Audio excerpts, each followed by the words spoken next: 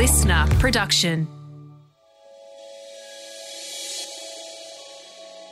G'day, I'm former police officer Brent Sanders, and for the past 25 years I've dedicated myself to sharing what I've learnt on the force to the Australian public so they can better protect themselves from falling victim to crime.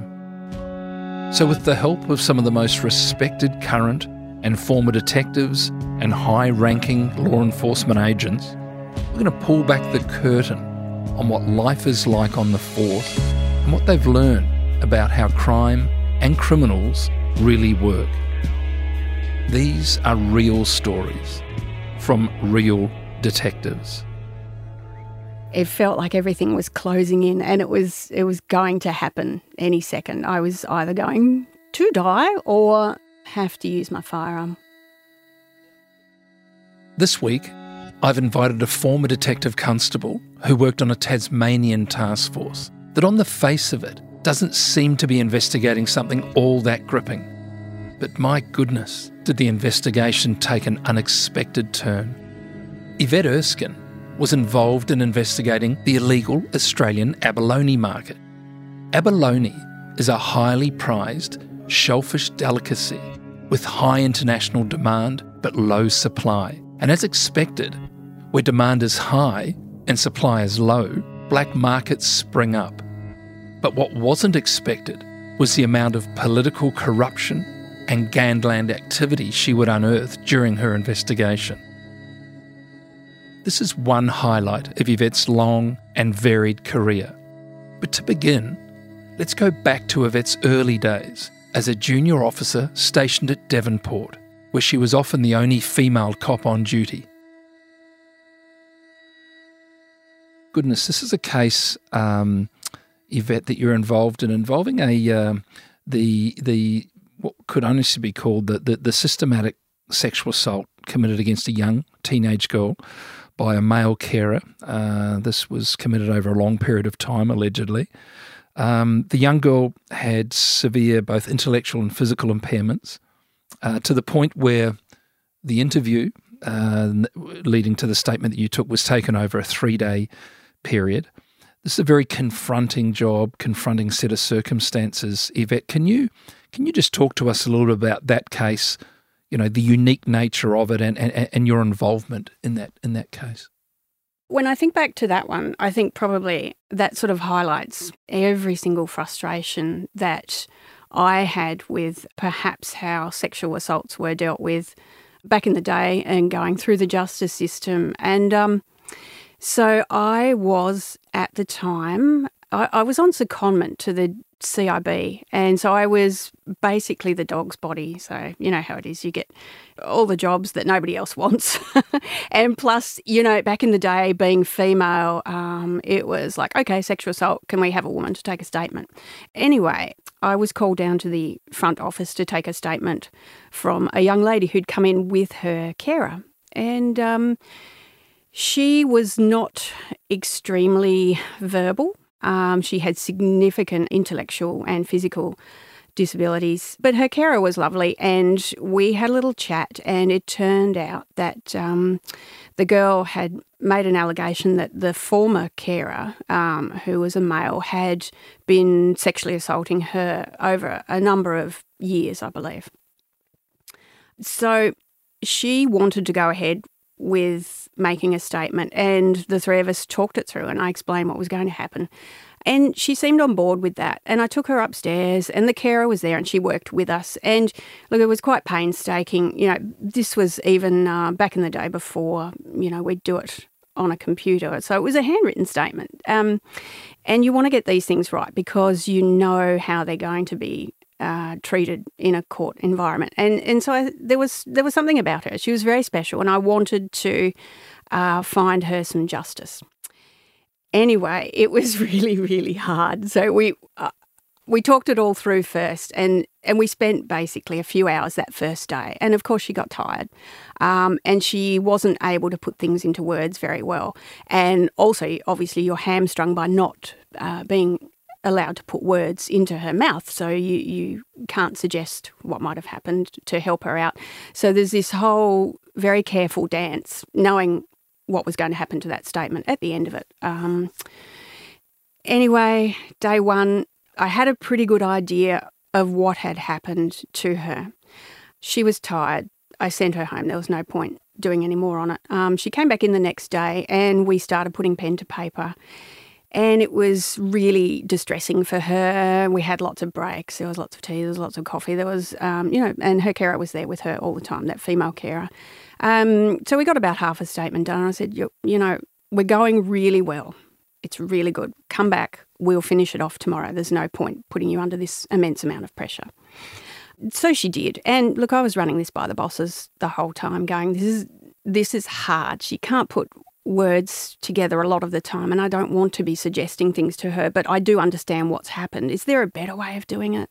But you know what? There wasn't a better legal way of doing it. We could have maybe used videotapes, but then you're coming up against, a whole different set of problems, videoing the victim. So she came back for a third day and we worked and we went back and forth and she was distressed and there were tears. But in the end, we'd created a statement, which I was happy with, which outlined what had been happening. He'd basically been raping her for 3 years, I think. And because he was her sole carer, he was allowed to be there. It was all hunky-dory and no one asked any questions. So at the end of this, I put the file together, and being the dog's body, I wasn't actually allowed at that point in time to go and pick him up and interview him. That went on to someone else. But at that stage, I was led to believe that everything was fine. The statement was as good as we could get it. He was interviewed. He, of course, didn't make any admissions. The file went to the DPP. The DPP were reasonably happy with it, happy enough to put it forward. And so it went to committal. And I got a call later that day, because I was never one to go to court and listen to these things. I got a call that said, no, the magistrate had looked at it, had deemed her to be completely incapable of giving evidence and therefore dismissed the case within 3 minutes. The frustration that you must have felt there. And just to backtrack, Yvette, the DPP being the Department of Public Prosecutions, and this is the process where police, detectives and what have you put these files together on a high-level case like this. They go across to the DPP and it is their decision as to whether they believe there's sufficient evidence to get a conviction. And then there's one more step before it goes to trial. Now, it was where the police, via the DPP, you present your case in court, don't you? And the bar that you have to sort of get over there is a magistrate listening to the evidence and reasonable to assume that a jury could make a finding in this case based on some of these key pieces of evidence. Yeah. And I suppose the way of looking at that was that the magistrate saw her statement, realised what the problems were and did not think that she was fit to take the stand and verbally give her evidence. So basically her statement was ruled out and thrown out. Yeah, goodness me. So you spend 3 days with a person and the statement, and you've highlighted the pain for this young girl of giving that information, and then within 5 minutes, it's thrown out, dismissed. No further action can be taken. It can't be revisited. It's done and dusted. And false reporting a sexual crime, it is the lowest falsely reported crime category. And when you're in the job for long enough to be sitting and taking those interviews, you sit with somebody. I mean, that's 3 days interviewing a complainant. Sitting there, whether this is a true recollection of a real life event or if it's some sort of a fabricated, made up story. I mean, you cannot sit in front of somebody for 3 days and have the wool pulled over your eyes, can you? It just doesn't happen. No, it doesn't happen, Brent. And let's face it, who would want to go ahead with that? And that's something that you would outline right at the start. And we did. You'd outline the process and say, it's hard, but absolutely, we're here to support you 100%. But you will need to do this, and this, and it will go to court and you will need to give evidence, and we explain the process. Like I can even, in 1995 when I started, was my disillusion with sexual assaults and the justice system, I'll always remember a case I had to sit in on. As a junior constable, I sat in the courtroom and listened to this, and it was a rape trial. And the complainant was giving her evidence, and the defence spent, oh my God, at least half an hour grilling her. This girl, she's telling her story about how she's in the back alley behind a nightclub and she was being raped. And they focused in on a question: were your jeans above your knee or below your knee at the time of, why you're being raped? And they absolutely gave it to her, and they broke her down in tears. And, well, if you don't know, well, I put it to you that you weren't being raped. You don't know anything about what was going on. And I just sat there and went, what? No. You know, how on earth can you? I don't know. I'm sorry, Your Worship. I can't remember where my jeans exactly were at that point in time. There was a little bit going on. I'm sorry. Yeah. But I was quite horrified by that. And that's the thing. You want to make sure that your complainant is as firm on those details as they possibly can be. That case involving that young girl that was dismissed at committal, Yvette, how did you walk away from that? How did you reconcile that for yourself? I don't know if I ever did. Maybe that's the first one that sprang to mind. I think probably part of my whole problem with policing was the system and the fact that you could do your very best job. You could put together the most amazing file under the sun. You could have every piece of evidence that you think is correct. You could have it all there. Your ducks are lined up, and there's one, the warrant was signed on the wrong side. You can lose everything on a technicality. And look, there are coppers who, and you probably know them, who can put together the best file, put it before a court and walk away happy that they've done their job. That was never me. I couldn't. I wrestled with stuff. I took it so deeply, and I was so empathetic, and I was probably too much for my own good, I think. And I really felt constantly let down by those sorts of cases that I couldn't. I joined up to make a difference, but I'm hoping that was a time in the past. We are talking 20 years ago, so I'm really hoping that things have changed since then, and that the world has become a little bit more open to listening to complainants in relation to those things, and that the whole system has become a little more forgiving. So I would never suggest that you don't report these things. I talk about my own grumpy experiences, and they are 20 years ago. But I would always hope, and particularly having a daughter now, that those sorts of things are really important, that you do go and seek that help and you talk to the right person, and you do get your story out there. So I would never want to discourage anyone from doing that.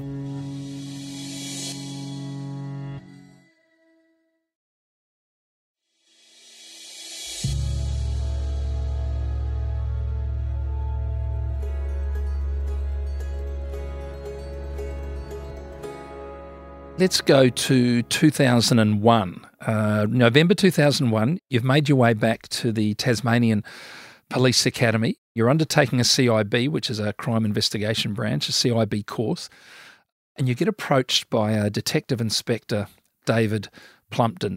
Wonderful, wonderful human being. Absolutely. He taps you on the shoulder and asks if you would be interested working in a covert task force, Task Force Oakham, in Hobart, and this is all linked to abalone poaching. There is millions of dollars been thrown at this, government funding. It's a multi-jurisdictional operation. Can you discuss your involvement in this operation and how it sort of compared to general policing? Sure, Brent. Yes, when Detective Inspector Plumpton pulled me out of class that day, he took me out the back down near the car park and said, "We've worked together. I'm on this thing down in Hobart. The government's putting lots of money into it. I need another detective. I need a detective constable. Are you interested in moving down and working?" It's every young CIB dream to get the big covert task force. And so I was immediately thinking, drugs, gangs, gun running. Oh, everything was running through my head. And I said, oh, what's it all about? And he said, well, it's fish. I went, what? Fish?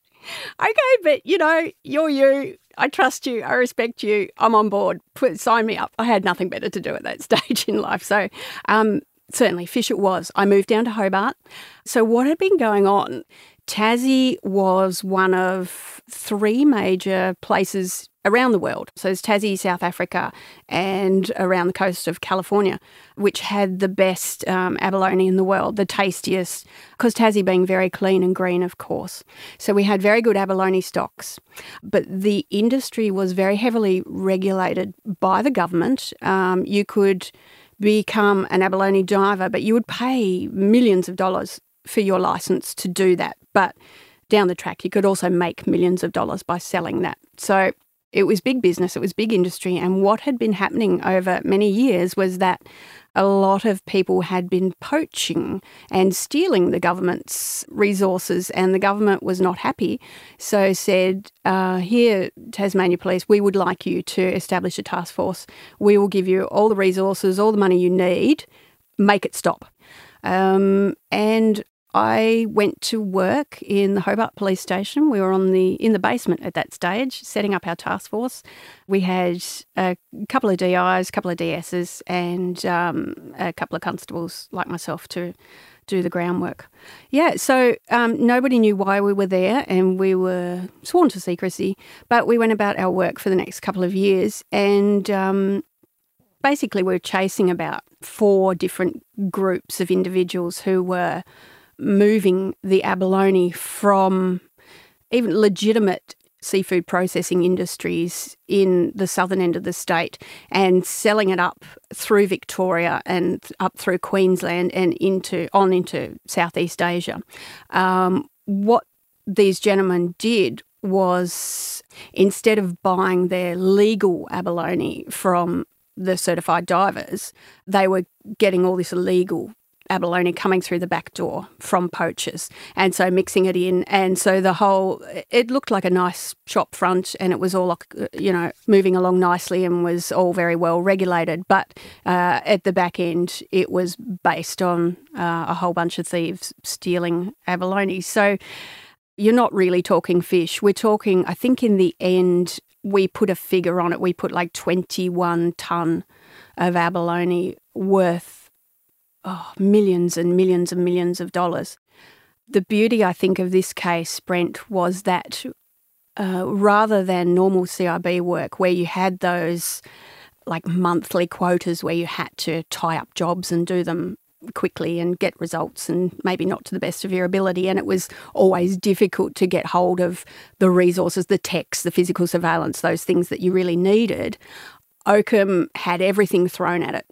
And it was an amazing experience to be able to investigate well and ask for something and to have it handed to you.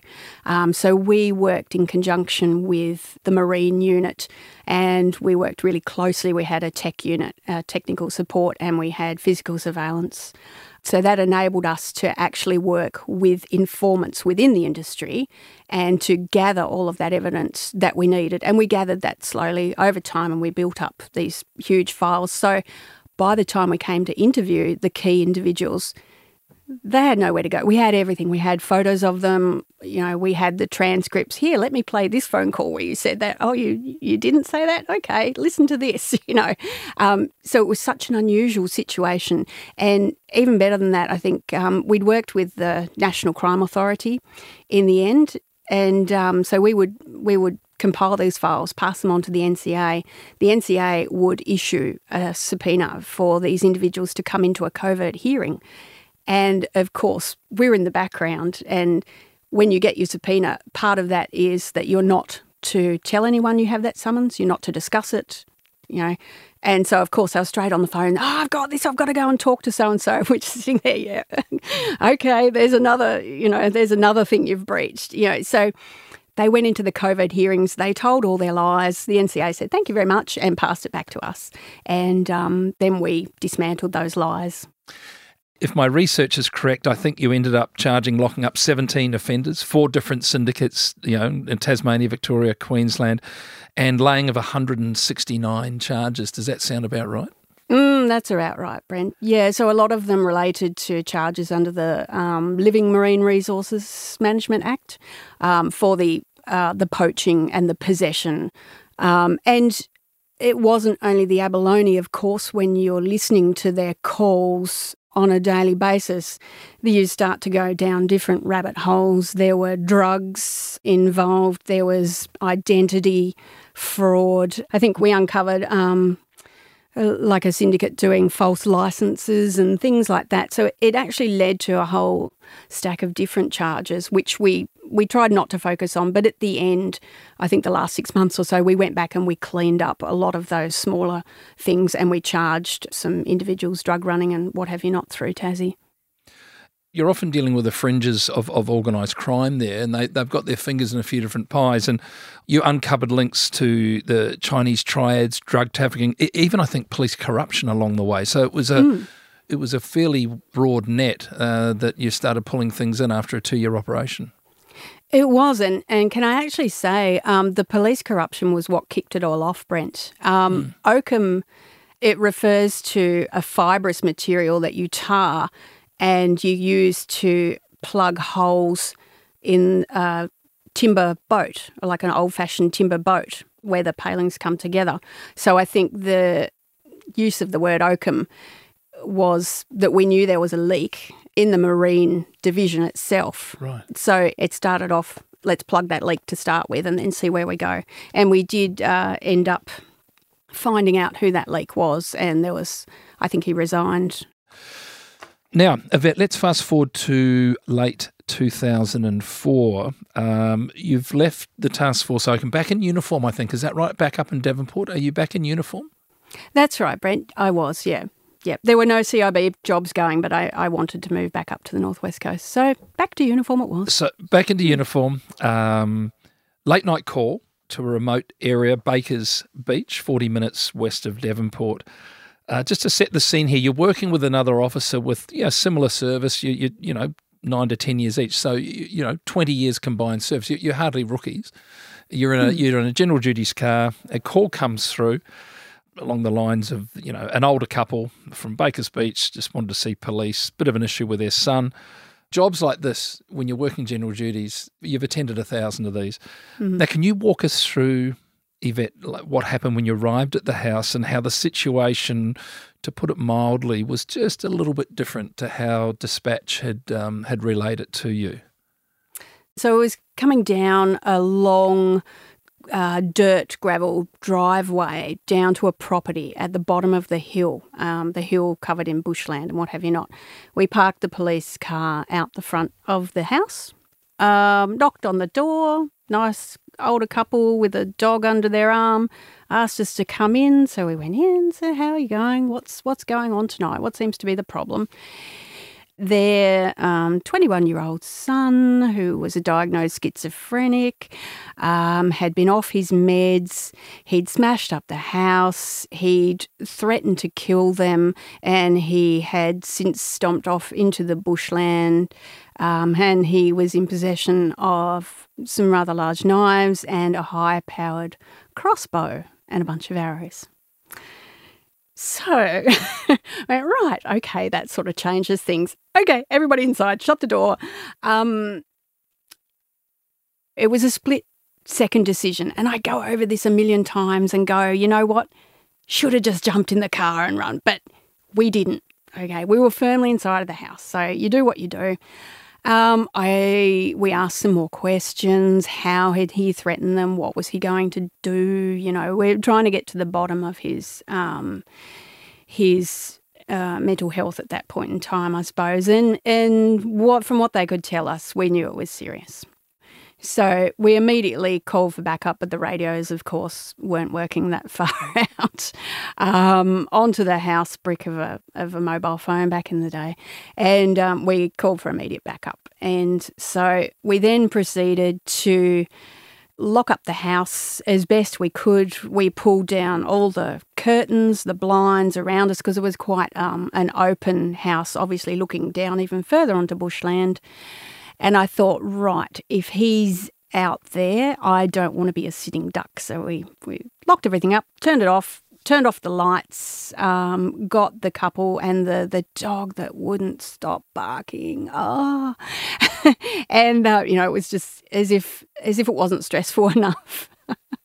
So we put them into one room, and my partner sat with them, and essentially we sat in the dark and we waited. And I had my Glock out, and I thought, you know what, if he comes crashing through any one of these windows or doors, he's either going to get me or I'm going to have to kill someone tonight. And yeah, it's not a good thought. Not a good thought. I was hiding behind like a bar that they had in the corner at the time. And so it was a really long wait for backup. Immediate backup, if you're working in Hobart or Launceston, is 2 to 3 minutes. Immediate backup here is probably blue lighting flat out half an hour. Yeah, and along those roads at night time, you're also thinking about animal strikes. It's really dark out there. You're literally in the middle of nowhere. So even if they wanted to go at full speed, they're not going to be. But we made it clear it was quite urgent. You could hear footsteps. You could hear the gravel crunching. And so I'm trying to work out which direction he was and trying to keep up with him. I could hear, the odd crash a bit further off up into the bush. And then at one point, whether it was an animal or whether it was him, it sounded like an animal growling. And, you're so hyped up at that point in time, growling like an animal near the front door. And so it felt like everything was closing in, and it was going to happen any second. I was either going to die or, yes, have to use my firearm. These situations in the police event, as you quite rightly say, when you're coming face to face with your own mortality, which is sort of what we're talking about here, they often happen in a heartbeat, don't they? And they're over very quickly after that. This is unique in so much as you're sitting in that headspace for 30 minutes, and it's I just can't imagine what that would be like to have that hanging over your head for that length of time. Goodness me. And I guess coupled with the relief of, explain, if you would, your awareness of that backup arriving. Were they coming in guns blazing, or did they come in fairly covertly? How did that work? So my partner had them on the phone, and he was relaying that back to me. They were 12 minutes away. They were 10 minutes away. They were 7 minutes away. And the plan that they had devised, they'd looked at the property, they'd looked at the route as they were coming out. They were, the plan was to sweep down the driveway. We'd see the headlights. There were 2 cars. We were to come straight out the front door. First car would be the parents and the dogs. Gone. Second car would be my partner and I, gone. So it was to be a quick pickup, and we were out of there. So I suppose that was also going on during those 30 minutes in formulating that plan. So we knew what was going to happen, or what was supposed to happen, and we were planning for that. So you're also trying to keep the parents calm at that point in time. And, I don't know. There's also that feeling I don't want to be over-dramatising this to the parents. I'm trying to remain calm, but at the same end of things, you could see how this could play out, worst-case scenario. Mm. And you get out of the house. Mm-hmm. He'd slashed the tyres of the police car. He had, yeah. Also set up punji traps, which it's sort of, we're back in the sort of Vietnam War era here. These are sharpened spikes that are put in sort of holes. So you're running up the driveway, and he's set a number of these in the driveway. Is that correct? That's right. They found those the next day, and also realised that he had used a number of his arrows from his crossbow. So whether he was shooting at us as we were leaving, I don't know. I was just getting in that car and I was going up the hill, and like at the top of the hill, I got out of the car and I vomited on the side of the road. I was so unwell.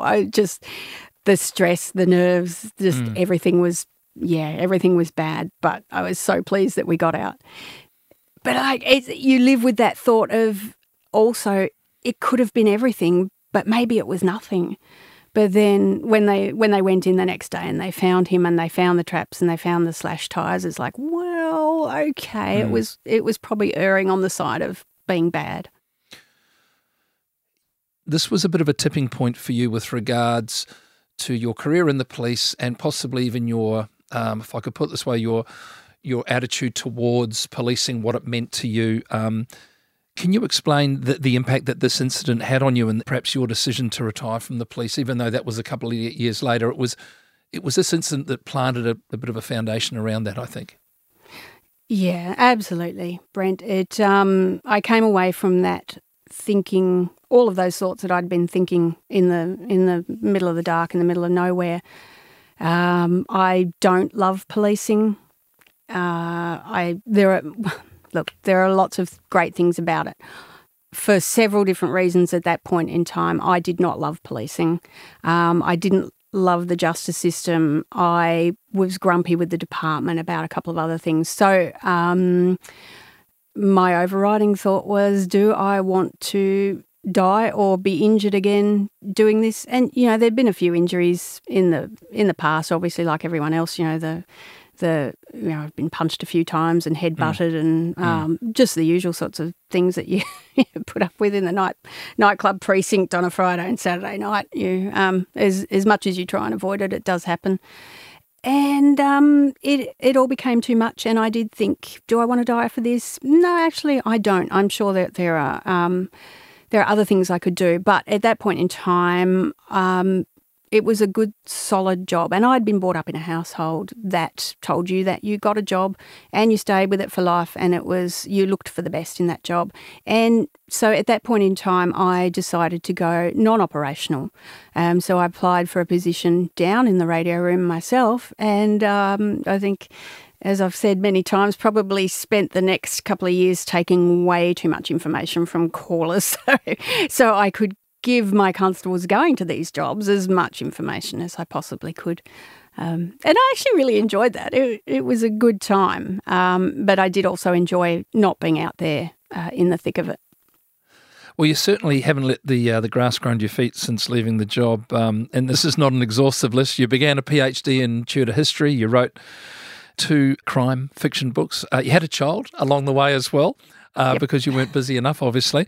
Moved to Singapore, got a psychology degree, back to Australia during COVID into 2020. Even had a crack at nursing, I think, at one point, and a very storied career in aged care that lasted for half a dozen shifts. Is that correct?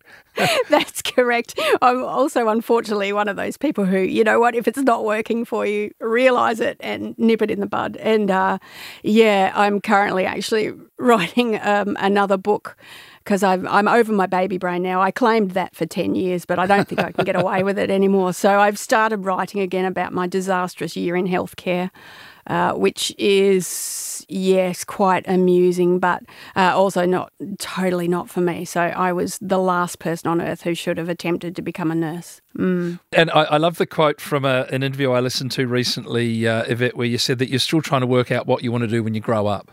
Oh, sad, isn't it?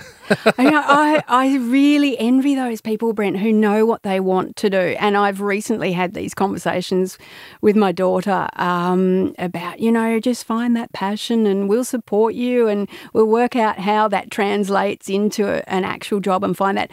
And I think, unfortunately, I came from a background which didn't really have that. Those support. I can remember telling my mum at one stage I wanted to be an actress. I was probably 14 or something, and I think she laughed at me, said, "Get used to waiting on tables." So that's kind of what we're dealing with. Love it. Yeah, loved it a bit. But in terms of never really knowing. So I suppose that's why I've tried so many things. And it does get a little depressing at times, particularly when you turn the big 50 and you still haven't worked out what you want to do when you grow up. But I think my dream job is writing. I'm a massive introvert. I love sitting in my office and just putting together words. But unfortunately, I might have to keep going out into the real world and experiencing these things in order to write about them. So. Thank you so very much for taking the time to join us here today for a chat. Thanks also for your honesty and your candour reflecting on your time serving the good people of Tasmania. And I just wanted to wish you all the very best in your current and future post-police pursuits. And most sincerely, the thank you so very much for your service. And thanks for having a chat to us. Thanks, Bran. Thanks for having me. Crime Insiders Detectives is a listener original production. It's hosted by me, Brent Sanders, produced by Ed Gooden, and sound designed and imaged by Link Kelly.